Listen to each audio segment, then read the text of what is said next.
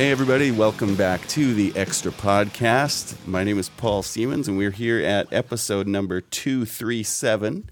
And it is Tuesday of Prayer Week here at Northview. And here we also have Ezra. Hey, it's Happy New Year to you. Thank you. And Jeff. Hi, how are you? Doing great. Good. New Year treating you well? It's treating me somehow. You bet. Good. We have our quiet and esteemed colleague Andrew Gulovich playing the a producer today. So Yes. okay, you don't need to talk. You don't have a microphone. We took the microphone away from you, Andrew, so that you wouldn't contribute anymore. So that he be quiet. You're so mean. No, he knows. I love him. Except when he cheers for the Blue Jays. I'm not actually against the Blue Jays totally. No? I just became against the Blue Jays when they threw things at children in their own stands Oh, and cheated when it came to the Texas Rangers and whined like crazy because one of the Texas base runners actually decided that he would pay attention to the game. But then they started complaining about it, and I didn't understand that. right. So Yeah. Yeah, that and was... there's a lot of chirping going on about the Blue Jays and how great they were. Mm-hmm. Do you know that I was watching Sportsnet, and they said that the best play of the year was what's his name's home run where he did the big bat flip. Oh. Yeah, That's why Joey it's- Bats. That's why it's the... And I thought you really, out of all the things that happened in the year, that was the biggest one. yeah. No. No. But it of was course not. awesome, though. It was awesome. Oh, listen, I remember The I re- Patriots' interception It of would've been- Wilson was the play of the year. There is no question that it's the interception, Malcolm Butler intercepting. What's his name on the goal line? As much as we hate No to say question. it and remember it, No. In retrospect, it was the biggest, Yeah. most significant play. Def. The last year, Yeah. right, Ezra? Oh, that hurt. Yeah, it did That hurt, but hurt. it was Oh. easily the biggest play of last Yeah, year. it was- nothing it the was a good Canucks play, do though. comes into the running. No, I do think Right that now. people in Toronto, though, at least the feeling I've gotten, and no offense, you rolled your eyes because now I'm going to get email about this. Like I've been to Toronto once, so I have no. Hey, Toronto I is know the center fear. of the universe. No. Come But on. I do get the feeling that the way that it's understood is that Toronto is the center of everything Yes. in Totally. Canada, and that if it happens to the Blue Jays, obviously the entire country cares about it. Yeah. Yes. Oh, yeah. And if it happens to if it happens to Toronto, it happens everywhere. And I'm Yeah. like, really? I mean, the Blue Jays are Canada's team. No. Just like Toronto Maple That's why Leafs. they have a red leaf on the front of their alternate Oh, they cap. There you go. Canada's Because team. we're Canada's team. Yeah. I have it's similar to me as an American. It's similar to me in the way that people understand New York, and the rest of the country kind of looks at New York like, okay, whatever. Yeah, you have the newspaper of record, which is the New York Times, and yes, it's a really cool city, and Yeah. there's lots of things going on Sure. there. But there are basketball fans who think that what happens to the New York Knicks is so important to the rest of us. It is. Listen, nobody cares about the New York Knicks. No. There are more people cheering for the Spurs than there are the Knicks, and they're in San Antonio, Texas. For goodness sake, stop it. Yeah. Yeah. Wow. Thus endeth the rant. That was the rant. It was a good one. I enjoyed it. Because I agree wholeheartedly Yeah? with the with not appreciating the Knicks. That's for sure. Yeah. Oh, the Knicks. Carmelo Anthony. Yeah. Good Oh, night. that's right. We could go down. We would bore everyone to death, but we We could go could. down a long history of the New York Knicks that we don't like. That's for sure. All right, we should get some questions. The first one is coming in about a passage from the Gospels, from the Gospel of Luke, Luke chapter 11, verses 5 to 13. What is Jesus teaching? Is it about persistent prayer, prosperity, or the receiving of the Holy Spirit? And Ezra, I think you preached on this somewhat recently. So you let me read it, and then you have a go. Go for it. And he said to them, which of you has a friend who will go to him at midnight and say to him, friend, lend me 3 loaves, for a friend of mine has arrived on a journey, and I have nothing to set before him. And he will answer from within, don't bother me. The door is now shut. My children are with me in bed. I cannot get up and give you anything. I tell you, though he will not get up and give him anything because he is his friend, yet because of his impudence, good word, he will rise and give him whatever he needs. I tell you, by the way, impudence means like Audacity. He has audacity that he would have the guts to actually come to his door at that hour, right? Impudence, he will rise and give him whatever he needs. And I tell you, verse 9, ask and it will be given to you. Seek and you'll find. Knock and it will be opened to you. For everyone who asks receives. The one who seeks finds. To the one who knocks, it will be opened. What father among you, if his son asks for a fish, will instead of a fish give him a serpent? Or if he asks for an egg, will give him a scorpion? If you then, who are evil, know how to give good gifts to your children, how much more will the Heavenly Father give the Holy Spirit to those who ask Him? So the question, I think the questioner was actually asking something related to the Holy Spirit. He seems to identify at the end that this is about the Holy Spirit. So basically, I preached a sermon in this very text. Actually, I started from verse 1 all the way to verse 13. So if you're interested, you can listen to what I preached at Mission Campus this past weekend. That would be January the 3rd. The sermon January the 3rd that was preached in Mission. I preached this text. Basically, you'd have to take the entire text starting from verse 2, where Jesus is now teaching his disciples this prayer. So he goes through this, what you'd consider the Lord's Prayer, but I'd prefer calling it the disciples' prayer because the Lord is teaching us to pray this. And so Jesus would say, Father, hallowed be your name, kingdom come, give us this daily bread, and so on. So Jesus, he's introducing the themes that should be a part of the prayer that you come to the Lord with. So when you're praying, these are the themes that you bring before God. And then, so he'll teach you the prayer, and then now he'll go to, what's your disposition? And so Jesus will now teach through a parable, what disposition. What do you mean by disposition? Basically, I would say, what ought to be your the posture of your heart as you approach. So as you pray, it's more like how should you approach prayer? What drives you? Let me explain. Let me unpack what I mean. So Jesus gives this parable, and he's talking about a friend of yours comes from a long distance and is coming to visit you at midnight. Now, he's speaking to a first century gathering. People in the first century, you didn't have guests coming to visit each other at midnight. Why? Houses were small.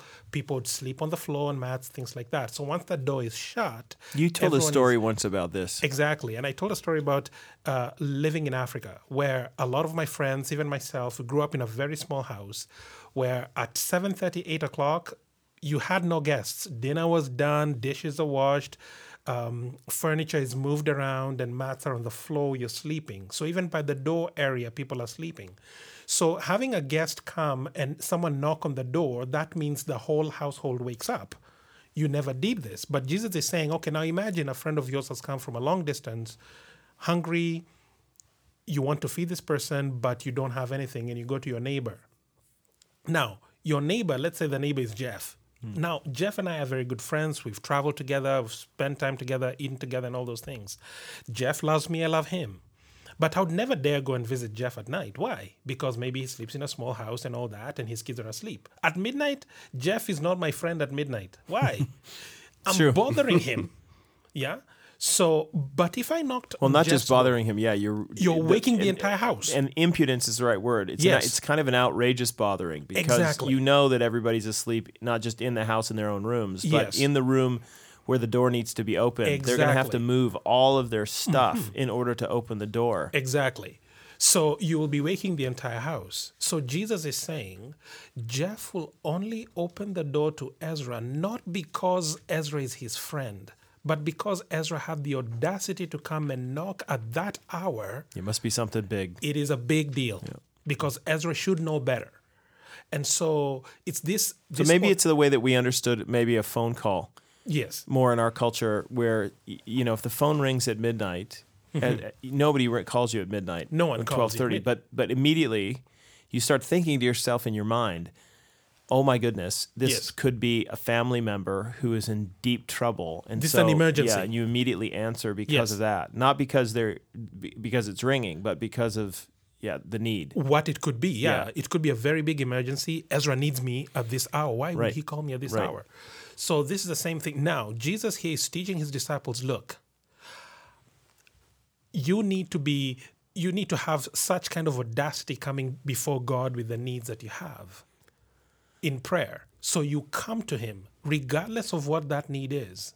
Because in many ways we think, again, remember he's speaking to first century people. And there were lots of other religious movements around where you had a God for this and a God for that. And you'd only bother God for big things, and little things you don't really. The same thing we do today, where if you have a need, how many times do people go to God for small things? He doesn't really care about that. But if it is cancer, if it is I'm going to be evicted, whatever, then we go to God. And Jesus is saying, you come before your Heavenly Father. And it's what is interesting. What is interesting is at the very beginning of the prayer, in verse 2, he said to them, when you pray, say, Father. And that word is, Jews were never taught to pray calling God Father. This is a very intimate term. Yeah. So this is like daddy to us. Jews never called God daddy in their prayer. And so Jesus is now teaching, or should I say changing, the disciples' view of who God is. God wants to have an intimate relationship with you. Therefore, he is your dad. Now have the audacity to come and bring whatever need you have before him. But the story goes on later on in the passage where Jesus is saying, okay, so what father among you, this is verse 11, if his son asks for a fish, will instead of a fish give him a serpent? Or if he asks for an egg, will give him a scorpion? Now, a serpent and a scorpion in first century were symbols of evil. So Jesus is saying, none of you as a dad would give your child anything evil when your child comes to ask for something good. You wouldn't give something evil. But Jesus goes on to say, if you then, verse 13, who are evil know how to give good gifts. Now mark that, good gift. So if you know how to give a good gift to your kid, how much more will your Heavenly Father give? And now this is Jesus' good gift now. Talking about our Heavenly Father. When our Heavenly Father is thinking about a good gift that will give someone, what is he thinking? He's not thinking good gift prosperity. He's not thinking good gift good health. He's not thinking, what is a good gift from God's perspective? God himself. Exactly. So if you who are evil know how to give good gifts, that would be food, shelter, clothing to your kids, how much more will God give you himself? Yeah, this argument here is traditionally called from the lesser to the greater. So we argue that clearly God would give you the small things. How will he not give you even more? Mm-hmm. The greatest. Right. Mm-hmm. Right. So, but in an argument from the smaller to the greater, it's an inclusive one. It's both saying that, yes, the Lord would give you good gifts, the smaller ones, but also the greatest one, the Holy Spirit. This is. I mean, we can debate this if you want, mm-hmm. but that's the way the argument functions. Mm-hmm. So, I don't think that the passage itself is limiting the gift to the Holy Spirit. It's saying the Holy Spirit is the best gift that God could give. I would agree. But I would not say that the passage is saying, well, this passage is only talking about the Holy Spirit. No. This is the reason that Jesus is saying you should pray and you should come with these audacious desires. Yes. I do think, though, that the most audacious desire you ought to have is to ask for God himself. Exactly. Right. Because, and what is interesting, though, is this. Now, think of the disciples who are hearing Jesus at this point.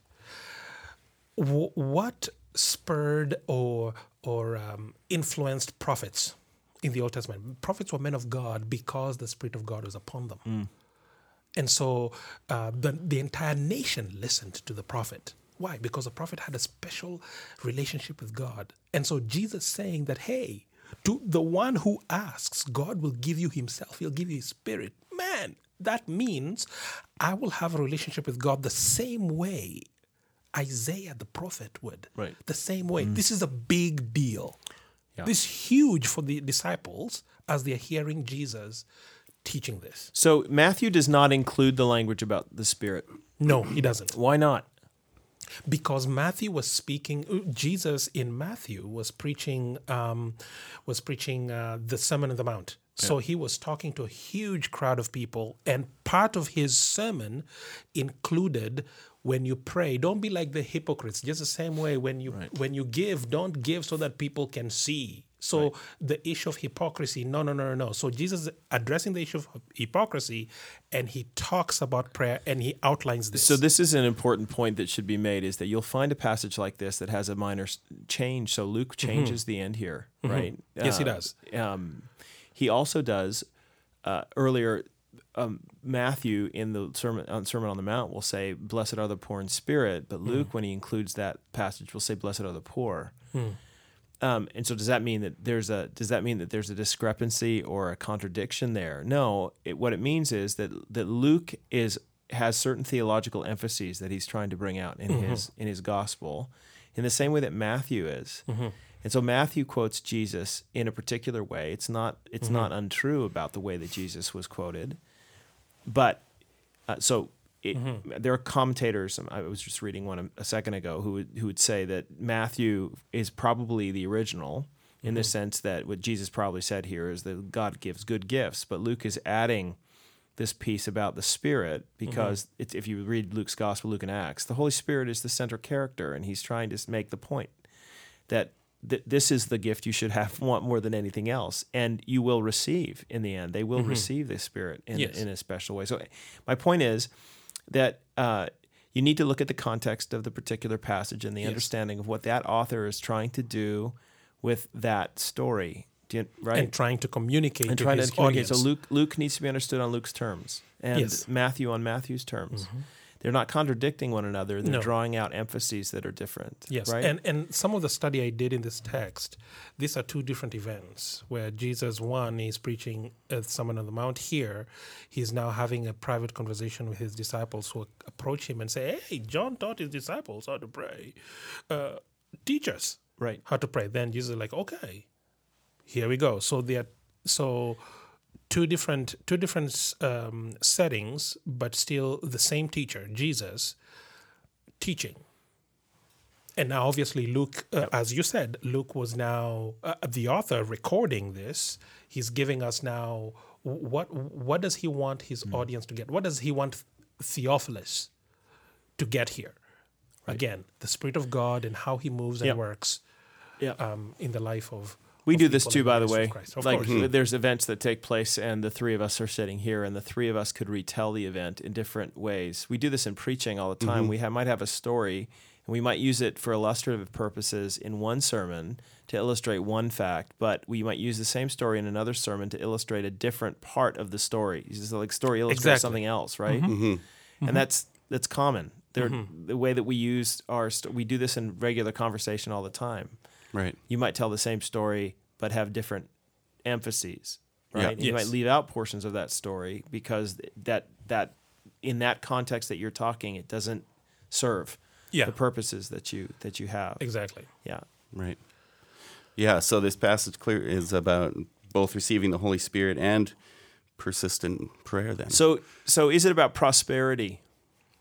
Because that's one of the questions. That's one of the things the questioner's asking. Again, when I say prosperity, I'm referring now to the prosperity teachers, the people who would quote this and say, "See, God is going to give you everything you want and more." Yes, but again, when Jesus is saying here, "Ask and it will be given to you; seek and you shall find; knock and it will be open." Now, the question you'd have to ask yourself is, what are you asking for then? Yeah. And what are you seeking for then? Again, you'd have to go up to verse 2. Jesus taught his disciples, when you pray, say. Now, let me show you the prayers that you need to pray. And then now let me show you how you are to pray those prayers. That prayer. Yeah. So it's not just about you, "Hey, Lord, I want a car, or I want to win $1 million, or I want to win the lottery, or whatever." No. That's not what Jesus is saying here. And again, prosperity teachers who pull a verse or two from here and tell you, "Oh, pray anything, God will answer anything." Actually, you need to read the passage in context. Agreed. I would also say that the fact that the Holy Spirit's name his name shows up at the end of this kind of throws us off when it comes to prayer, I think. And that's why we ask questions. What? I mean, you give the Spirit to us. And that actually, to me, shows how our priorities are skewed. Yes. That for Luke, it's like, obviously this is the greatest gift you could possibly have is the Holy Spirit, right? And you and I are like, well, actually, the house on the beach would probably be the greatest gift. And we're talking about good gifts here. Here's the good gift. which should call into question some of the prosperity teachers and the way that they approach stuff like this. I've heard this passage brought up by them. They'll say, well, yeah, God will give you, you know, the house on the beach and the car and a freedom from debt and blah, blah, blah, and all the things that they say you just ask him for anything. And by the way, I think it's go for it, ask him for anything, but you have to understand that the priorities that God has for you and the priorities you have for you are probably quite different. Oh, yeah, absolutely. God's interested in your eternal well-being and that kind of good gift. Whereas you're interested in your temporary comfort, which, by the way, if you read the Bible, when it comes to money, has a great potential to draw your heart away from him. So I don't know if it's a bad thing for God not to give you and me all of the goods that we want, all the wins that we want. Or could it be stuff? Could it be that God not answering our prayers for ridiculous amount of money is in fact a good gift? Yes, that's right. Oh, for sure. Yeah. So he gives you poverty. Yeah. No, or he gives you austerity. Perhaps is the right way to say it. Yes. He gives you. Because if he were to give me everything I you asked start for him, trusting in those things instead exactly. of him. Yeah. And in many ways, what kind of God would he be if he gave me an idol? Right. Yeah, and isn't that not kind of what we do in the West? Like being the most affluent society that ever has existed, do we not tend to trust in the things that we have other than him? Absolutely. Many times. Yeah. Many times. Yeah. Anyway, that was a good question. Yeah. All right, so on to the next one. We have one regarding inclusivism. And the question is, are people judged based on the amount of light that they received? Is the gospel message a necessary condition to being saved? And Jeff, can you tell us what the questioner is wondering about inclusivism? Yeah, so let me give a few categories here. The questioner is we should mention that this question is interacting with some of the teaching of William Lane Craig. We are not. I'm not super well acquainted with William Lane Craig's take on this, although I think I know a little bit about it. When I say super well, I've read a bit about his view, so I don't want to in any way make it sound like I'm maligning his view, or because I don't totally understand. So if we can separate it from him, and we can suggest instead what I think is going to be helpful for people listening, which is, okay, what do we say about those who have never believed, those who have never heard? Is it possible for somebody who has never heard the name of Jesus, or somebody who doesn't have conscious belief in Jesus, to be saved? Well, the answer to that question is there are three big options that people have historically gone to who have called themselves Christians. Okay, so the people who might put Christian by their name. One of the options is what's called pluralism, which is, yeah, of course, everybody's saved. Pluralism is perhaps another name for universalism. It's the belief that God shows up, but it's the specific belief that God shows up in every religious tradition in a salvific way. Understand that last part, though. Because there are lots and lots of people who would say, no, there is some common grace in every religious tradition. There is. There are some good things that are taught that are in line with what God believes and would want. So there is a sense in which his general revelation is seen throughout some of the religious traditions. It's just that these people who are pluralists would say yes, and the response to that is salvific, and everybody has a tradition, and so pluralism says that everyone's essentially saved. Even if you're an atheist, you're saved as long as you're a good atheist. It gets a little dicey in those situations because, the question, the name Hitler always comes up in discussions with pluralists. And they might have a special, I don't want to be unkind to pluralists because they sometimes have a special, category of people, that include Hitler, Pol Pot, and usually George W. Bush. Sorry. But you know what I mean? With Donald Trump now, right? Or whatever. Right, sure. The people I don't really like are not going to make it, but there are good people all around the place, and everyone's basically going to be saved in a pluralism. So that's one option. The other option on the other side has been the historic Christian take on this, which has been actually you need to have conscious faith in Jesus Christ in order to be saved. And so that's built upon passages of Scripture that Romans 10:14, how then will they call on him in whom they have not believed? And how are to believe in him of whom they have never heard? Sounds like the question we're asking, isn't it? Yeah. And how are they to hear without someone preaching? And how are they to preach unless they're sent? As it's written, how beautiful are the feet of those who preach the good news. But they have not obeyed the gospel. For Isaiah said, Lord, who has believed what he has heard from us? So faith comes from hearing, and hearing through the word of Christ. So Paul seems to be quite explicit here when he's saying that look, the reason that you go or that you're sent is because they can't be saved unless they hear. That's why you preach, right? Right. Because the problem is that they'd never heard, because Right. faith comes through hearing, and hearing through the word of Christ. So this explains, that short text explains the entirety of the gospel, or the entirety of the book of Acts. So why is it that Paul goes into these different regions and he tries to preach the gospel to these people?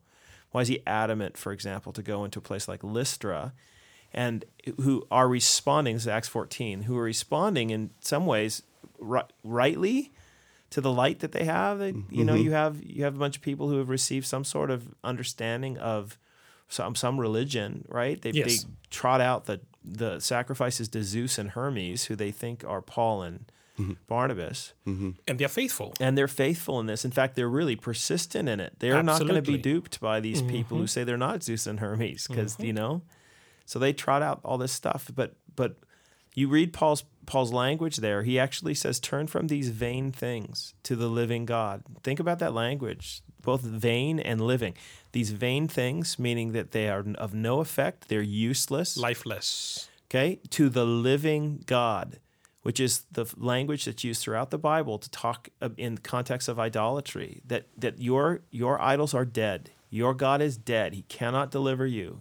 His right hand is incapable of saving you. So you need to turn to the living God, repent and believe the good news of the gospel. So this is the driving force by Paul. He wants to go into every place. He actually has a vision at the end of his days to go to Spain. It's because no one's heard there. Just think about that for a minute, right? Yes. So this has been the traditional view of the Christian church. You can tell by the way I'm explaining it, that certainly is the view that I hold. There has been in recent years, though, a viewpoint that, you know, different names of people have been attached to it. I could give you several. Clark Pinnock, that might be a name many people know. Stan Grenz was at Regent for a while. He held this viewpoint. C.S. Lewis supposedly held this viewpoint, and the view is, and the questioner has suggested that William Lane Craig holds a view as well. I don't know if that's true, but the view is called inclusivism, and what it says is, look, God in the Old Testament saved people how? Well, by people, not by conscious belief in Jesus or the Messiah, although at some points that was the case, but in faithful response to the light that they've been given. So how was Abram saved? Well, by a faithful response to the call of God, specific call of God, to tell him to go up from Ur and go to this place. How is all the other Old Testament characters saved? Well, they were saved by a faithful response to the light that they've been given. So if that's the case, then what about the person who lives in the jungles of South America, who's never heard the name of Christ? Maybe they're saved by the same method, right? Even though they live at a different time after Christ has come, they are functionally in the same situation as the person who has been. They're functionally in the same situation as the Old Testament character, and so they need to respond to the light they've been given. So what is that?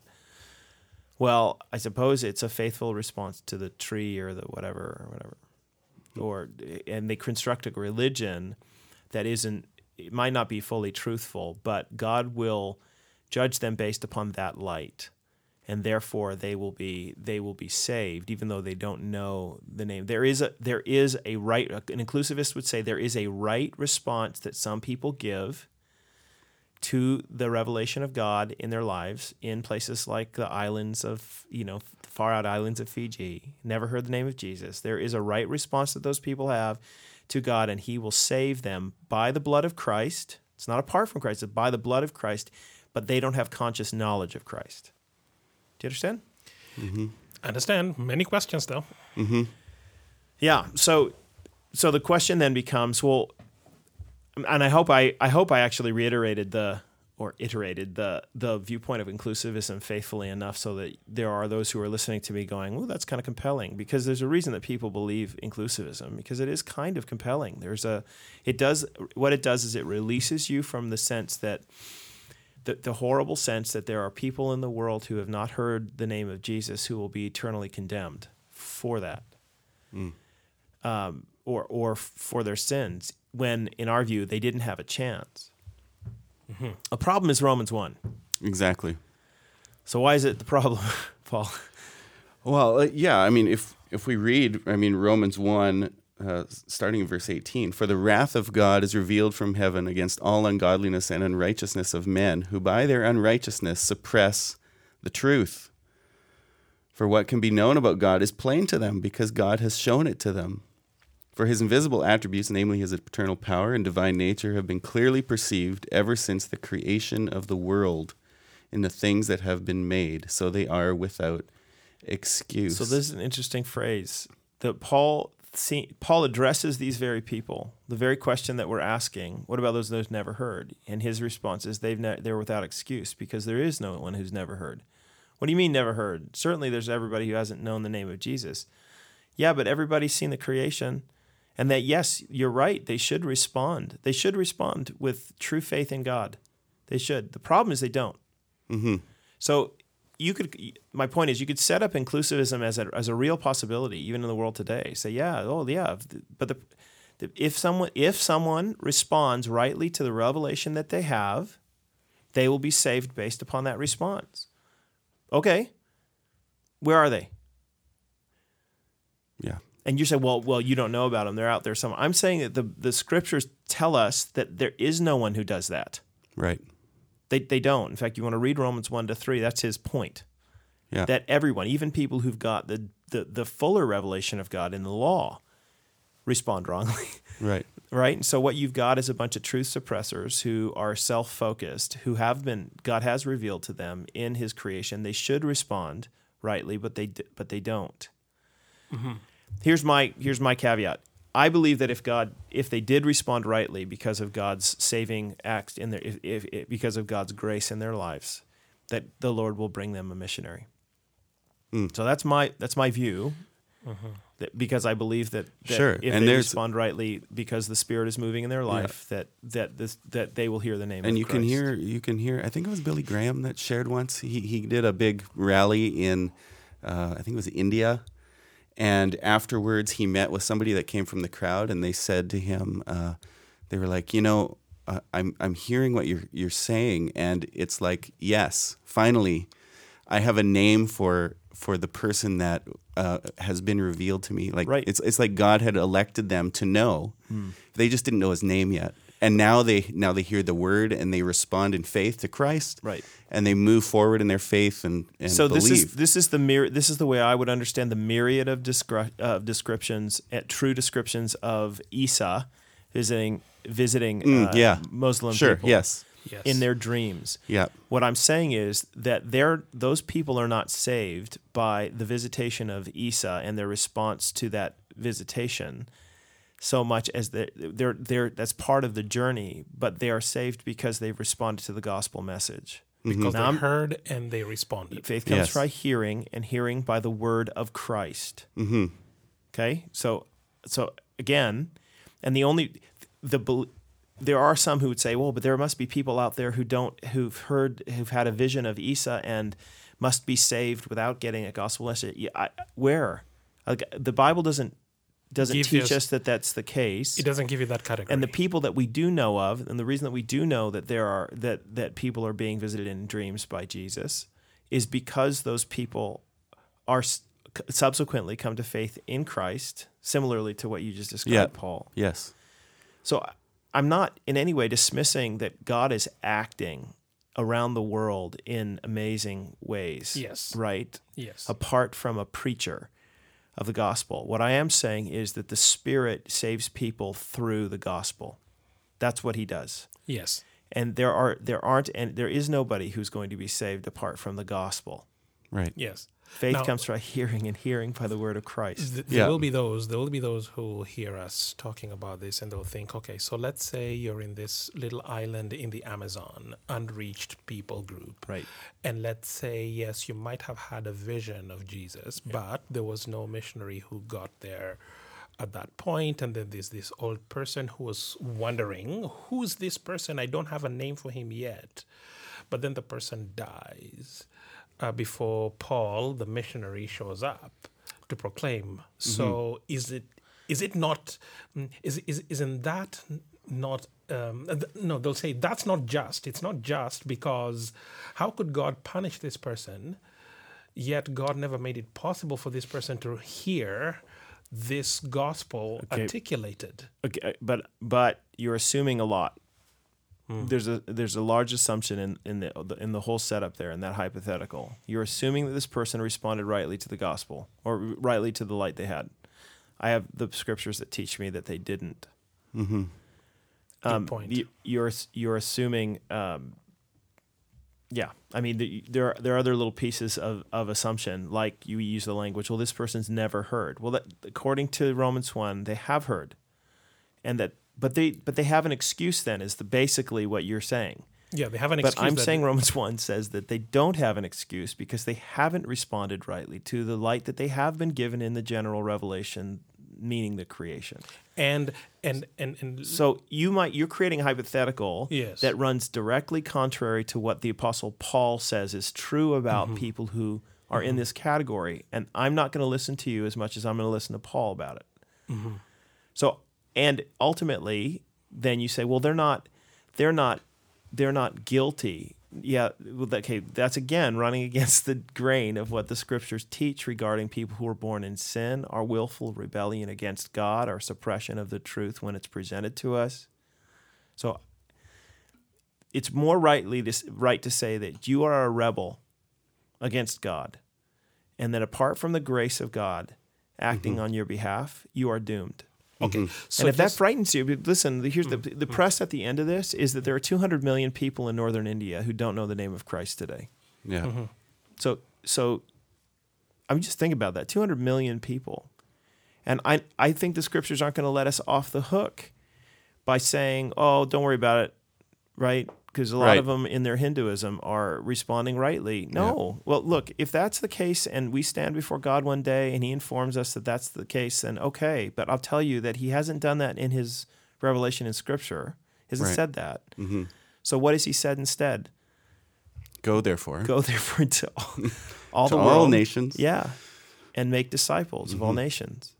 So there remains, and that should drive the way we spend our money. It should drive the way we think about our church. We should drive the way we think about our priorities in terms of missions and the unreached. And yeah.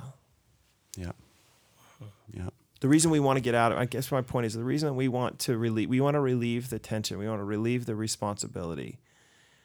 Because we think surely this can't be the case. Surely God will not be using us to do this work because we're so bad at it. So let me ask you this question then. Again, just to carry on this conversation shortly here, I know we are running out of time here, but would you say then that they received God's revelation, but their response to it was idolatrous? That's Paul. Yeah, so we would have to, there's a difference between general and special revelation. Yes. General revelation is what's given to everyone. Special is what's given to an individual in very broad terms, okay? I'm going to say that the special revelation that is given to people now is the gospel. Yes. Right? But the general revelation is given to everybody. General revelation is sufficient for condemnation because people respond to it improperly, because that's what the Bible says. Yes. But it is not sufficient for salvation.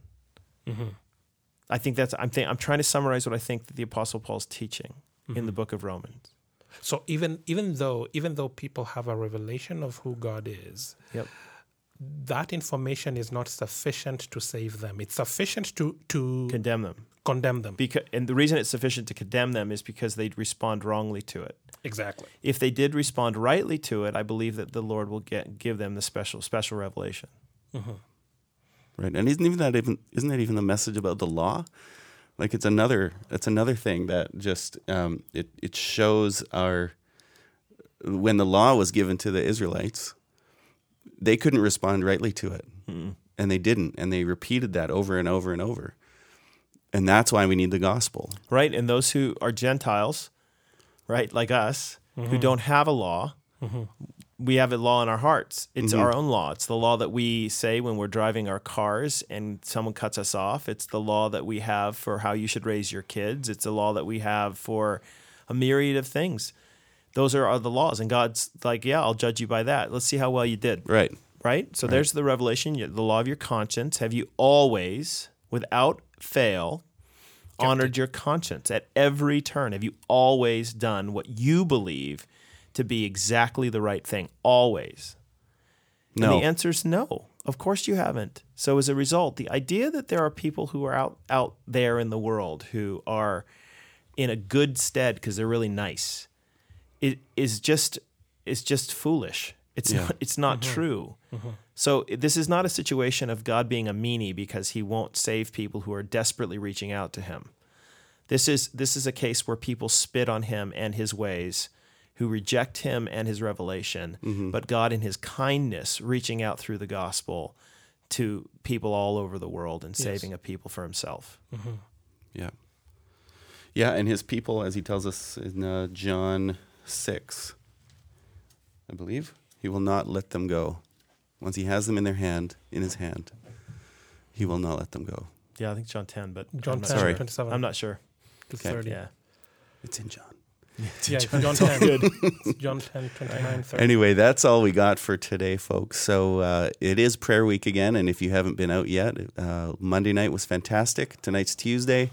Please make sure you make it out to one of the nights here at Northview from 7 to 8:30. And tonight, Tuesday night, there's also a prayer night in Mission, also starting at 7. So It goes all the way through Friday night, right? Sorry, It goes all the way through Friday night. Yes. So you could come In out, Abbotsford, it's all the way to Friday. If you're listening to this on a Thursday or whatever, you can come out for 2 nights. It's actually fun, believe it or not. I mean, people get freaked out by, oh my goodness, I'm going to pray for an hour and a half. No, it's active. You move around. You pray in groups. You do a pray lot of individually. dancing, right, Paul? A lot of prayer we've dancing. got banners flying. No, we don't actually. We don't have banners. Have that. But anyway, Though good. I would pay good money to see Ezra. This is not going to happen, thank you. If I come tonight to the prayer thing in Mission and I put some offering in the plate, will you do a dance? I love surprises. You don't yes. want to. You're not willing to give your dance to No, Jesus. No. I said I love. I would love to surprise you. I might. Well, have a great Might not. week, everyone. We'll see you soon.